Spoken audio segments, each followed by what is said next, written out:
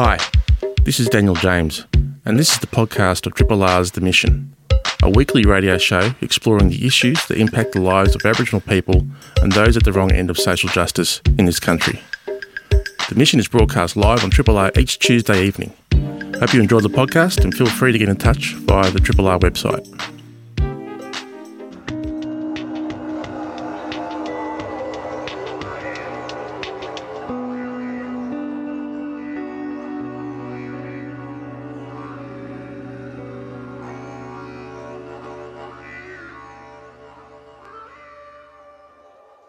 Well, good evening, and welcome to episode 0000192 of The Mission. My name is Daniel James. I'm going to be your host through to 8 o'clock this evening. Broadcasting to you this evening from Radio City Docklands for the first time in 2023, which of course is on the land of the Wurundjeri people of the Kulin Nation, and I pay my respects to their elders past and present. And I've got to tell you, the Studio B, where I'm sitting right now, is very, very warm because it faces west, looking towards Wadawurrung country. So respects to them too. But if I pass out during the next hour, it's only because I'm totally and utterly dehydrated and I'm suffering heat exhaustion. But apart from that, the show should go smoothly. Thank you to Vaughnie for a double bounce. Sorry I couldn't see you today, Vaughnie. I haven't seen you so far this year. I'll come back into the studio, world headquarters next week, and I'll chew some fat with you then. Thank you to Maddie Miller also for filling in last week while I had to go to some sort of literary shindig, familiarise myself with the industry a little bit. But it's good to be back once again with you this evening. Now, of course, there's been a lot happening in my absence. It's going to be a year where a lot happens a lot of the time. So strap yourselves in for that. But I guess the thing that I wanted to focus on tonight in terms of a lead up to the show was the 15th anniversary of the apology to the stolen generation, which fell on yesterday, February the 13th.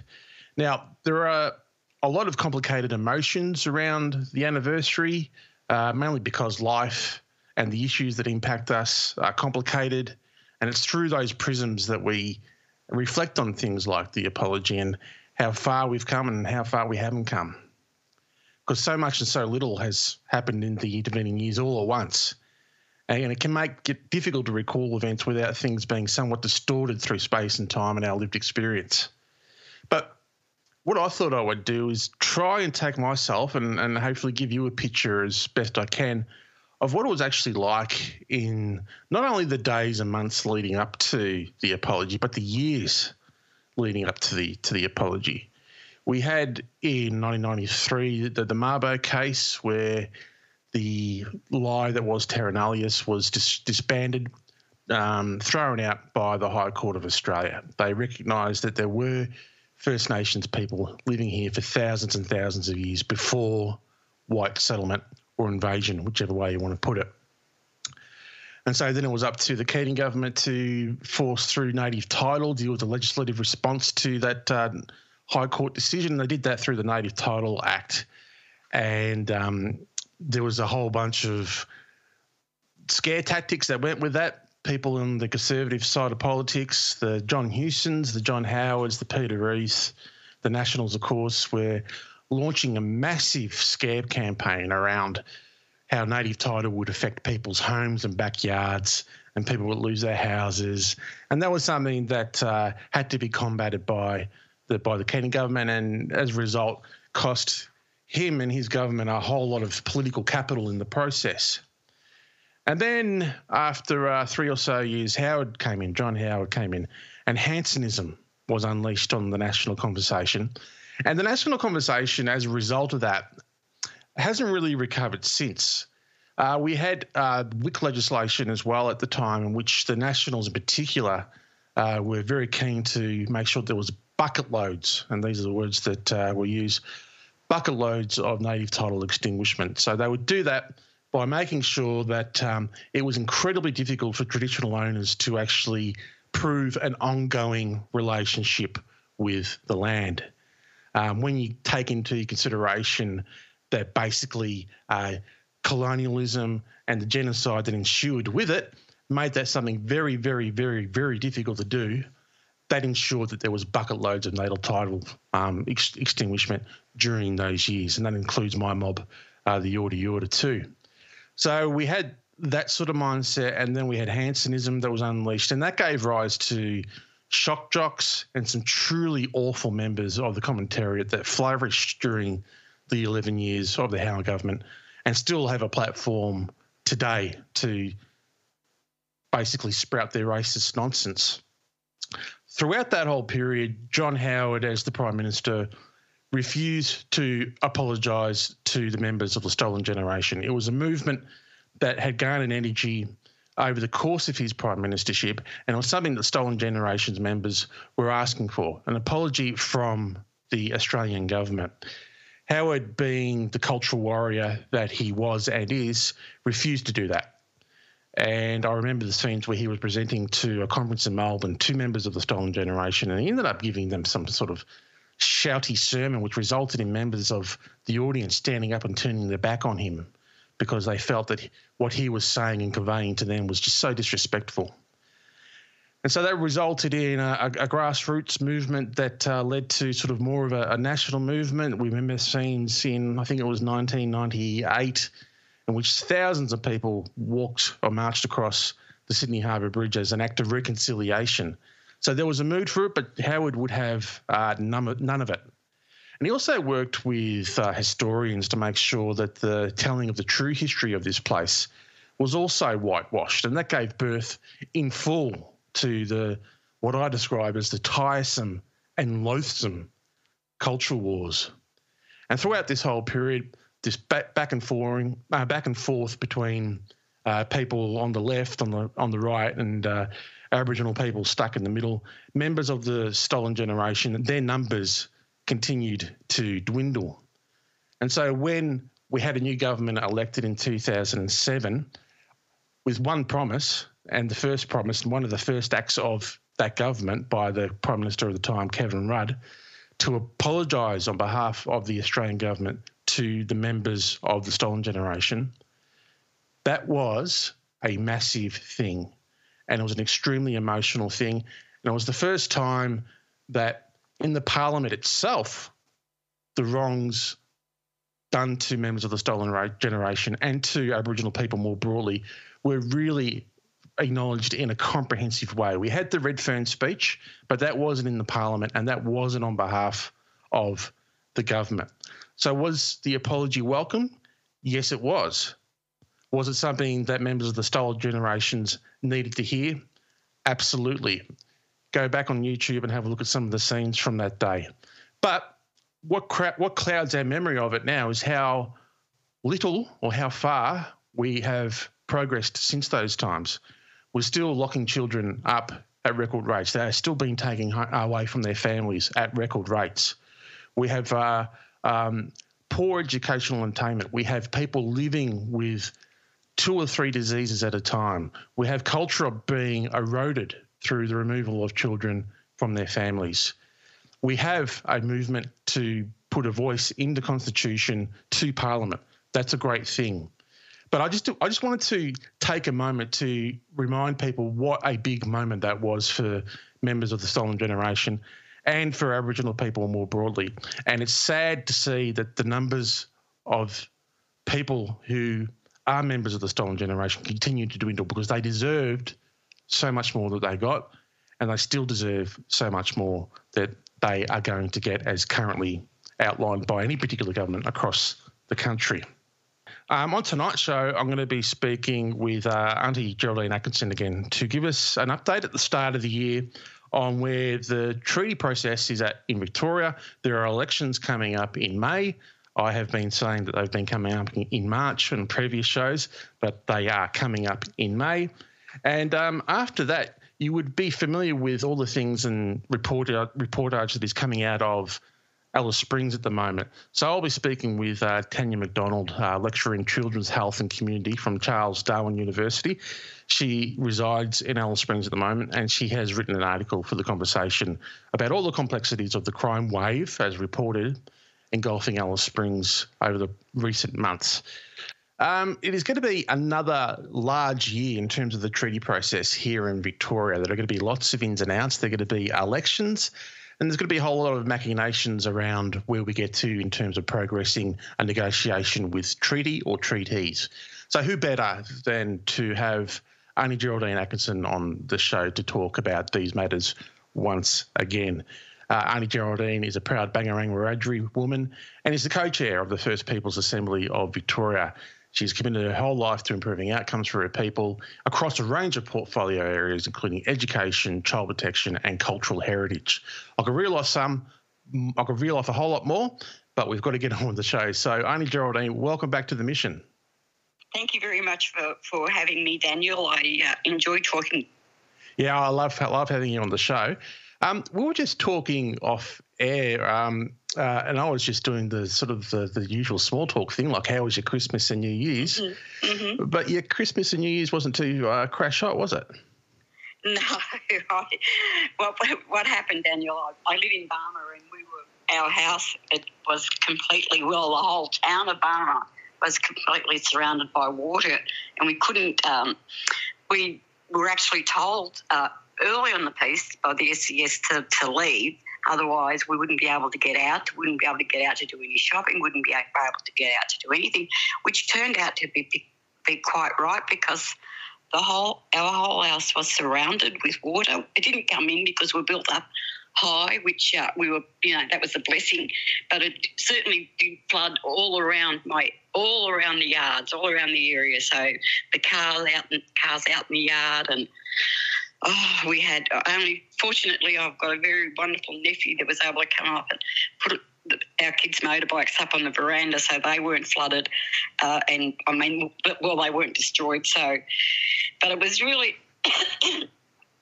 We really thought that COVID was bad, and we thought we'd gone through things that were really thing. And then we have the floods, and you don't realise until it happens to you that it's a reality, just how it makes you feel, which is sort of really down and depressed and anxiety and the worry about what could have happened or what could happen. Was that. So we lived with our daughter for 2 months. I don't know how she put up with us. But my husband kept asking me every day, when are we going home? It's 2 months. We got home just in time for Christmas, so we were able to get home, clean up, and it wasn't perfect, but at least we were able to get Christmas underway and have it here, and our kids come. So 2 months doesn't sound that long on paper, but when you're living in someone else's house, and you're worried about your own, and you're worried about the community in which you live in, that must have seemed like an extremely long period of time. It was, and it did, Daniel, because we were worried about the fellas down at Cumra about their houses being flooded at Cumragunja, and about, other people living here in Barmer about houses being flooded. But we got off pretty good. Our next door neighbour lost his business because it just completely, his shed where he does his mechanical work and everything was just completely destroyed, the whole, So there are people that kind of really have done it hard. And it was really it was a harsh time, and it was a hard time to live through. Yeah. How's the Mozzie situation up there at the moment? Oh, it was dreadful. Oh. Absolutely dreadful. It was, I can tell you, I could not sit on my veranda and I'd make sure I'd wear pants that were long. Yeah. You'd put thongs on, and they'd bite your feet. And it was, they were shocking. They were really, really heavy. Lucky we've got a good doctor, and she said that because where we live, so we were able to get that injection against that encephalitis. Oh, yeah, the Japanese, So we felt a bit safe with that. But you can never tell with these things, Daniel. You never know what happens. No, you can't. My sister lives over at Mathara, and I always like to get up there and get in touch with the great outdoors. But then you find yourself sitting outside covered in layers and layers of chemicals to protect you from mozzies and everything else. Right. That's exactly what we had to do. We made sure especially when we knew our grandchildren were coming for Christmas. So we had, we stocked up on all those, the Irrigard and all of those sorts of things, and the ones for children, so that they'd be protected. So we had to make sure that happened. Absolutely. Well, I'm glad you're through most of that, and that you're ready, and I'm sure primed for a big 2023, because 2022 was big, but 2023 promises to be big for the treaty process as well, and the First Peoples Assembly. I can tell you 2022 was huge, and over the last 3 years was absolutely, it was really, sort of a real experience about what we were able to do and what we'd been able to achieve. So that what we're doing in 2023, so it got us to this point. We were in 2023, that we were able to get our agreements in place and get ready for the about negotiating treaties. So our members worked really hard over that period of time, and we're at that stage now. We're in March, Daniel, we have our last chamber meeting. Mm-hmm. So that'll be the last chamber meeting of these people that have been elected, first elected members of First Peoples Assembly of Victoria, so that their time's up. Well, it's not up. They can re-enroll and re-nominate and stand again, and so that can happen. So people have the ability to do that, but that's going to happen towards. As I said, our last chamber meeting will be in March. We're putting we've got all the architecture and those building blocks and everything in place for treaty. What we need to do is make sure then we get out and talk to community. That we want really good warriors to put their hands up to lead the next iteration of First Peoples Assembly Victoria, because there's so much to be done. The state has agreed that First Peoples Assembly can lead on the statewide treaty negotiations, and that's going to be huge, Daniel. Oh, I can imagine. So we negotiated. So there's minimum standards that First Peoples Assembly have to take in relation to that, and that's ensuring that they have that the contact, communication, consultation and advisory capacity that with the Aboriginal community-controlled organisations, because the statewide treaty is going to ensure that what we do is we get better outcomes for, those societal things that matter to our people. So it's going to be huge and it's going to be big, and we're going to have to make sure that what we do is we're inclusive with those Aboriginal controlled community organisations, and there'll be a process in place for that. The other thing is, one of the other minimum standards, Daniel, is that we also have to negotiate and be inclusive of all First Peoples of Victoria, not just the traditional owners. So there has to be a process in place about how we meet those minimum standards and be inclusive of those people as well. So there's, we've got that work to do, Daniel, and we'll get that in place, and we want to make it right, and we want to make sure that we are inclusive and we're listening to all community voices, and that we're listening to the community voices with expertise from the Aboriginal community-controlled organisations, and listening to those Victorian Aboriginal people who have lived here all their lives, who were born here all their lives and have been a part of our community all their lives, that they are included. So that's a really giant step. That's something that the whole process has been very cognizant of from the very outset, isn't it? Is that making that First Nations people living in Victoria, no matter where they're from traditionally, have felt involved in a part of the process, and that their voices continue to be heard. Yes, and we want to make sure with this next iteration that we have that advice, and that we do talk to them, and that we do consult with them, and we have those mechanisms in place for that to happen, Daniel. So that's really important, because we've been busy working on creating the architecture towards treaty, and the next is about then negotiating treaties, and that's what where the inclusivity is really important. That it because it will enable all Aboriginal people living in Victoria to be a part of what happens in relation to treaty making in this state.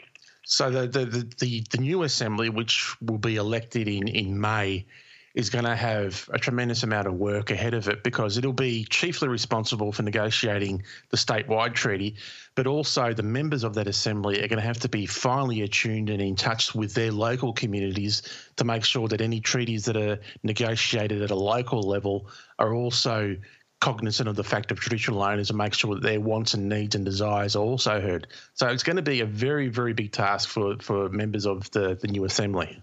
It certainly is, Daniel, and that's we believe that it's up to local people to make the local decisions. But what will be there, and what we'll be able to help them. We have the Self-Determination Fund has been agreed upon. We've been building that, working towards charitable status and making sure that we've got sort of our ducks in line with that, and about, having really great people that I respect very highly about helping us, assisting the Assembly with ensuring that we've got a good process in place for the Self-Determination Fund. It is. That's going to. Sorry, Daniel. Oh, sorry. No, you can continue on. I do not want to interrupt. No, I'm just to make sure that sort of that's what the fund is there for. Yeah. To ensure that that the localised treaties that are going to be negotiated have assistance and have funds and enable to employ expertise to assist them during those negotiations. It is 7:29. You're listening to The Mission on 102.73 Triple RFM, or maybe you're listening to us on the National Indigenous Radio Service across the country. I'm speaking with Aunty Geraldine Atkinson, who is the co-chair of the First Peoples Assembly of Victoria. Now, like I mentioned, the elections are going to be in May. Do you plan to put your hand up again and run for the Assembly? Oh, at this moment, Daniel, I really haven't decided. Yeah, fair enough. It's been a really tough 3 years. It hasn't been easy. Well, when we think about COVID on top of it all, I really feel like I've worked my guts out. Yeah. People might not realise that, but it's been a really big job. And I'm just sort of having a breather, because we're sort of to the end. We've negotiated, those things that we wanted. We've done the work that we said that we would progress, and we were able to get that, even legislation through Parliament. It was a lot of hard work, but we were able to do that. That was a big moment. It was a huge moment. So it's just at the moment we're taking a breath. But what we want to do is it is going to ramp up, Daniel, because what we want to do is we want to get out to community and talk to community about what the next steps are. That sort of that we have got planned, because it's about letting people know about the things that are in place, and that sort of how our then treaties can be negotiated. So it's about it's going to be a lot of community engagements, a lot of community information, a lot of getting out to community and seeing what it is that they would want in those treaty negotiations. Because one of the things you said before, that's what we were cognizant of. We had to listen to our community's voices. Yeah. And in all the work that we've done. And I believe that we've done that, and I believe that that's what we'll continue to do. Last time, if I recall correctly, the election process was held independently of the AEC or the VEC. It was actually an independent process to ensure that mob that wanted to vote didn't have to be on the electoral roll, but they could enrol for this process. Is that going to be the same thing this time? Do you know? It is exactly the same. Great. It is our role. It doesn't belong to anyone else. But First Peoples Assembly of Victoria, we have 16-year-olds are enabled to vote. That's great. That doesn't usually happen in the other processes, because we realised that we had such a big cohort of young people in our communities, and we wanted them to have a say because it'll be they have to vote for who they think will enable them to be able to negotiate treaties. They'll take over this work from us eventually, that younger generation. It's really important that, that we engage youth and that we listen to the youth voice in relation to what community want from First Peoples Assembly of Victoria. Well, we'll be in touch throughout the entire process. It's going to be a big year. I hope you get the break that you need. While I've got you, there's another little process that is happening at the moment at the federal level, which of course is the referendum coming up to enshrine an Indigenous voice in the Constitution and the Makarrata process that falls out of that as well. For you. Where do you stand on the voice? I know where you stand on the voice, but where do you stand? For me personally, I'm very much in favour of the voice, and I'm going to be pushing for it for all it's worth. However, the Assembly, we have to come to a decision about how it will support a national campaign for voice and treaty and truth, because there's people have diverse opinions. Yep. But we're going to meet and work towards hopefully developing our official position and plans at our next full meeting. Remember I said in March is our last chamber meeting. So it'll be up to our members to decide that. But personally for me, I am very much in favour of the voice. I think I sort of the more that I've talked to people and the more that I've done, because I've got to I'll let you know that I am on the referendum working group. Yep. So I just wanted to put that out there for people to know that. But what we want to do is, and I didn't realise, Daniel, just how much when you listen about the Uluru Statement from the Heart and you listen to the people that were there and that had supported it and said that what they wanted was, and really it was it was that sort of like in that sequence, voice, treaty and truth. And that's what we did here in Victoria. Yep. We really established a voice. So, and we did the truth-telling, and what we're working now is in a treaty. Well, we want really what we should be doing is saying what we've been able to achieve in Victoria, we want that for the nation. So the nation should be able to decide that they have a voice to the federal parliament. I think people have a right, the Aboriginal people have a right to have that. The other thing that I feel so passionate about is that recognition in the Constitution of Aboriginal people. And I think the voice and the recognition, I think, are just so very important. There are things, Daniel, that we worked hard all our lives for, that we wanted, that we fought the resilience of my elders and my ancestors and the people that I've worked with in the past. The resilience that they've wanted is that we get that rightful recognition of us being First Nations people in the Constitution. And with that will come the voice, is that we really need to be able to ensure that what we're talking about when we're conversing with government, federal government, that it's about the things that we need to, people that come from it, sort of people on the ground, people out in communities, about having a say about what works, letting them know that we don't want bureaucrats telling us that they have this program or that program or this program and that's going to work. But to enable community people to say, I know what will work best for my community. And if you do it my way or our way, we will achieve better outcomes. Well, I know some of the people that, you've been involved with in the past, and some of your elders and some of your older siblings as well. And I reckon if some of them were around today, they would be absolutely amazed, particularly with the treaty process and where that is at now, because it was something that was a million miles off while some of those people were at their peak in terms of their advocacy. So you are doing them proud, and full strength to you. You've done an amazing job as co-chair of the People's Assembly. If you choose to run again, best of luck. But I hope you get some rest in the meantime, Art. Oh, no, I'm back from rest. I did have a break. I'm back in full swing now again, Daniel. All right. So it's been a busy week, so, back into it and making sure that, that the things that we want. And what you're saying about my elders, I will tell you now. That's what's kept me going.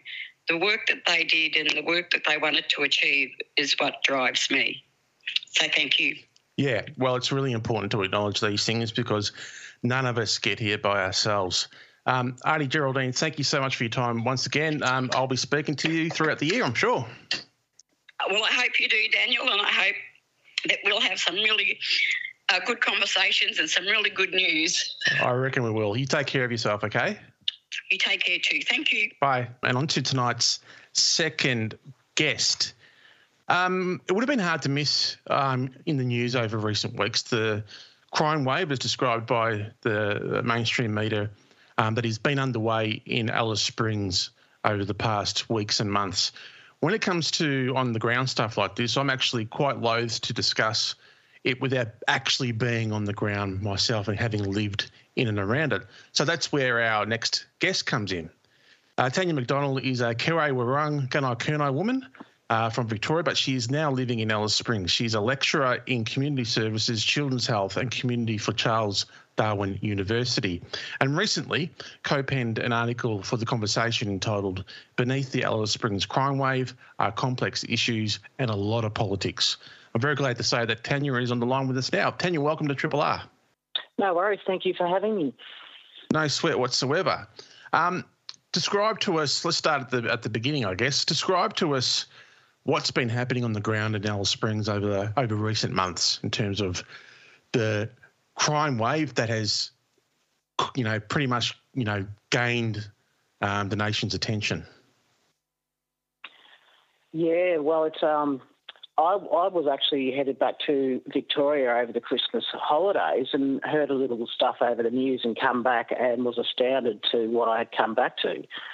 So obviously the media does lash out very quickly when a story whirlwinds. Like there always has been, a bit of trouble and a bit of crime within Alice Springs, and it is notable that during summer more come in from town camps, and it does spike, and this year it has significantly spiked a lot more due to the release of, the recent alcohol bans previously in the year or late last year. It's like, honestly, when I'm on here, I've never felt scared or intimidated or anything. I know it looks different out on the streets, but I feel like the problem really needs to lie into more underlying issues that needs to tackle the health and the intergenerational trauma that goes along with the past policies that have been played, in well into a decade or two with the Indigenous communities here. You write in the article that alcohol is commonly identified as intrinsic to much of the current crime wave in Alice Springs. Many crimes occur either in the pursuit of alcohol or because of excessive alcohol has been consumed. But below all of that, there are a number of what you just said, very complex issues that have resulted in substance abuse for a lot of members of the communities up there. What are some of those issues? Clearly it is. They get into the justice system quite young, so they're led on a very destructive path quite early. And again, I'm just going to repeat and just say that is due to past policies. There needs to be more thrown into the youth groups. I think cultural, there was a lot of being missing the cultural and the way that the upbringing was before these policies got brought in. A lot got stripped from the Indigenous communities about how elders could interact and bring their culture, take them back out on doing their culture groups and their own law, in a sense. Yeah. Not saying that that's all down to it, but, everything they've experienced up here is a lot later with, part of the stolen generation, and then recap on these past policies with the intervention that came in as well, which was very traumatic for not just the children, the families. That played a really significant part in it.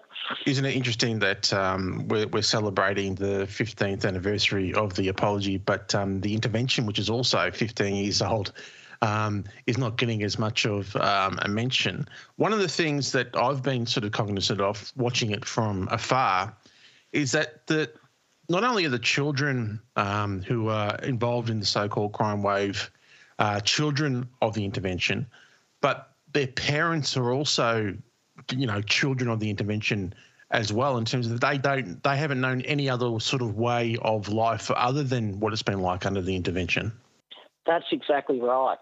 And you can look at it, there is a lot that did do no wrong, and a lot have said that there was no alcohol in their houses, but they were still, affected by their intervention as well. You're not saying it did have, like there was ones that did and then wasn't, but it's just that a really bad look on all communities and all Indigenous people up here, and that you really feel their effects for their Indigenous people up here, because there is that sort of systemic racism, I suppose you could say.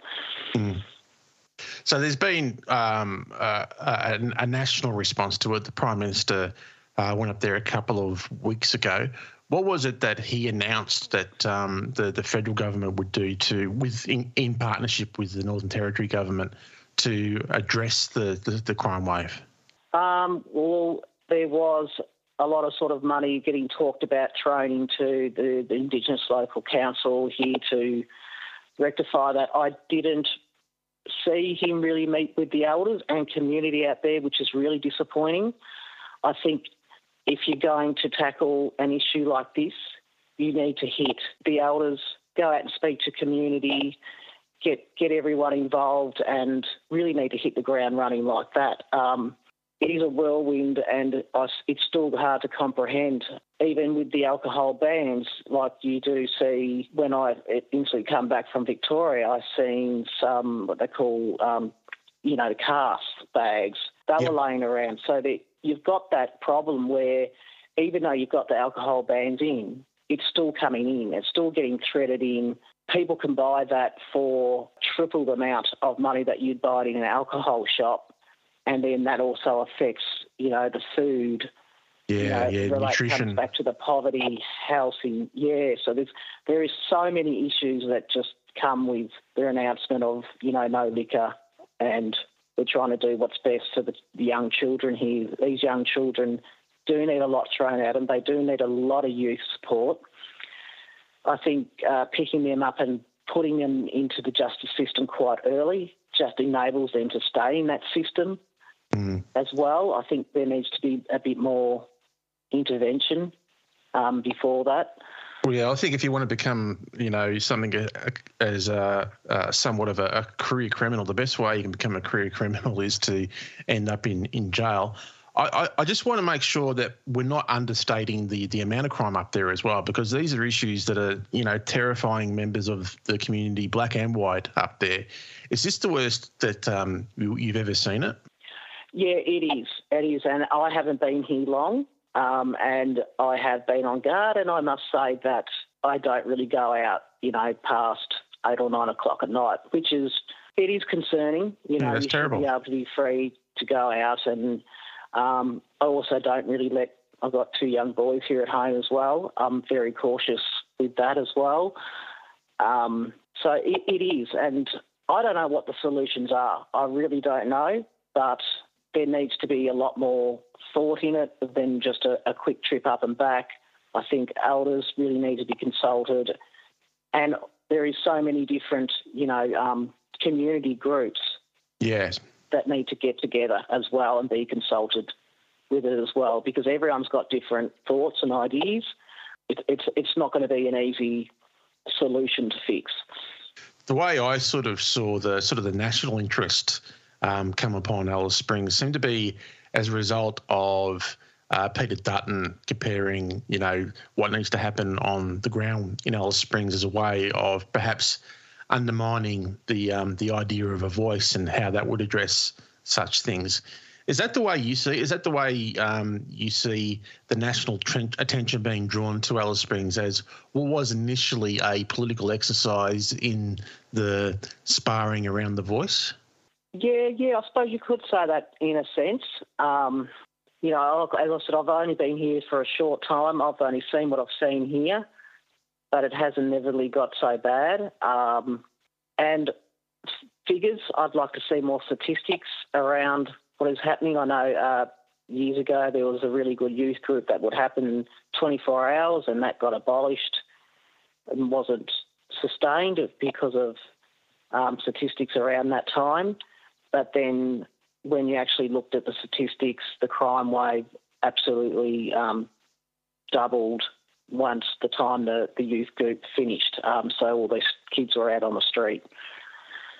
So the alcohol bans have come into place, but in terms of the overall package being offered up there seems to be little in terms of investment into things like youth groups, employment programs, housing rehabilitation, therapeutic responses, and support for local Indigenous leadership. Is that stuff that is on the table, or is that stuff that still needs to be put on the table to seek some sort of investment urgently? I believe so. And I know there was where communities got together there at the Bachelor Institute and they had their meeting. I wasn't sure of the outcome of that because I'm not sort of local from here, but I do lecture some of the students, Indigenous students, and they've, raised their concerns with me as well. And as I said, they've come away with all different thoughts and different ways to navigate it. Realistic, that's what needs to happen. I think it's you don't just come up for a day and then, speak to a few. I think it needs to be a long process. You really need to be on the ground, speaking with it and working with all communities and councils and the police to find some sort of solution to help steer this direction of the crime wave. Well, it's always good to speak to someone on the ground. So thank you for your time, Tanya. Tanya's article in The Conversation, which has been co-penned by Rolf Geraldine, is called Beneath the Alice Springs Crime Wave Are Complex Issues and a Lot of Politics. We've touched upon some of those tonight, but it'd be good to stay in touch with you, Tanya, and see how things either progress or devolve up there. But thank you so much for your time this evening. Thanks for listening to the podcast of Triple R's The Mission, a weekly radio show exploring the issues that impact the lives of Aboriginal people and those at the wrong end of social justice in this country. The Mission is broadcast live on Triple R every Tuesday evening. Hope you've enjoyed the podcast and feel free to get in touch via the Triple R website.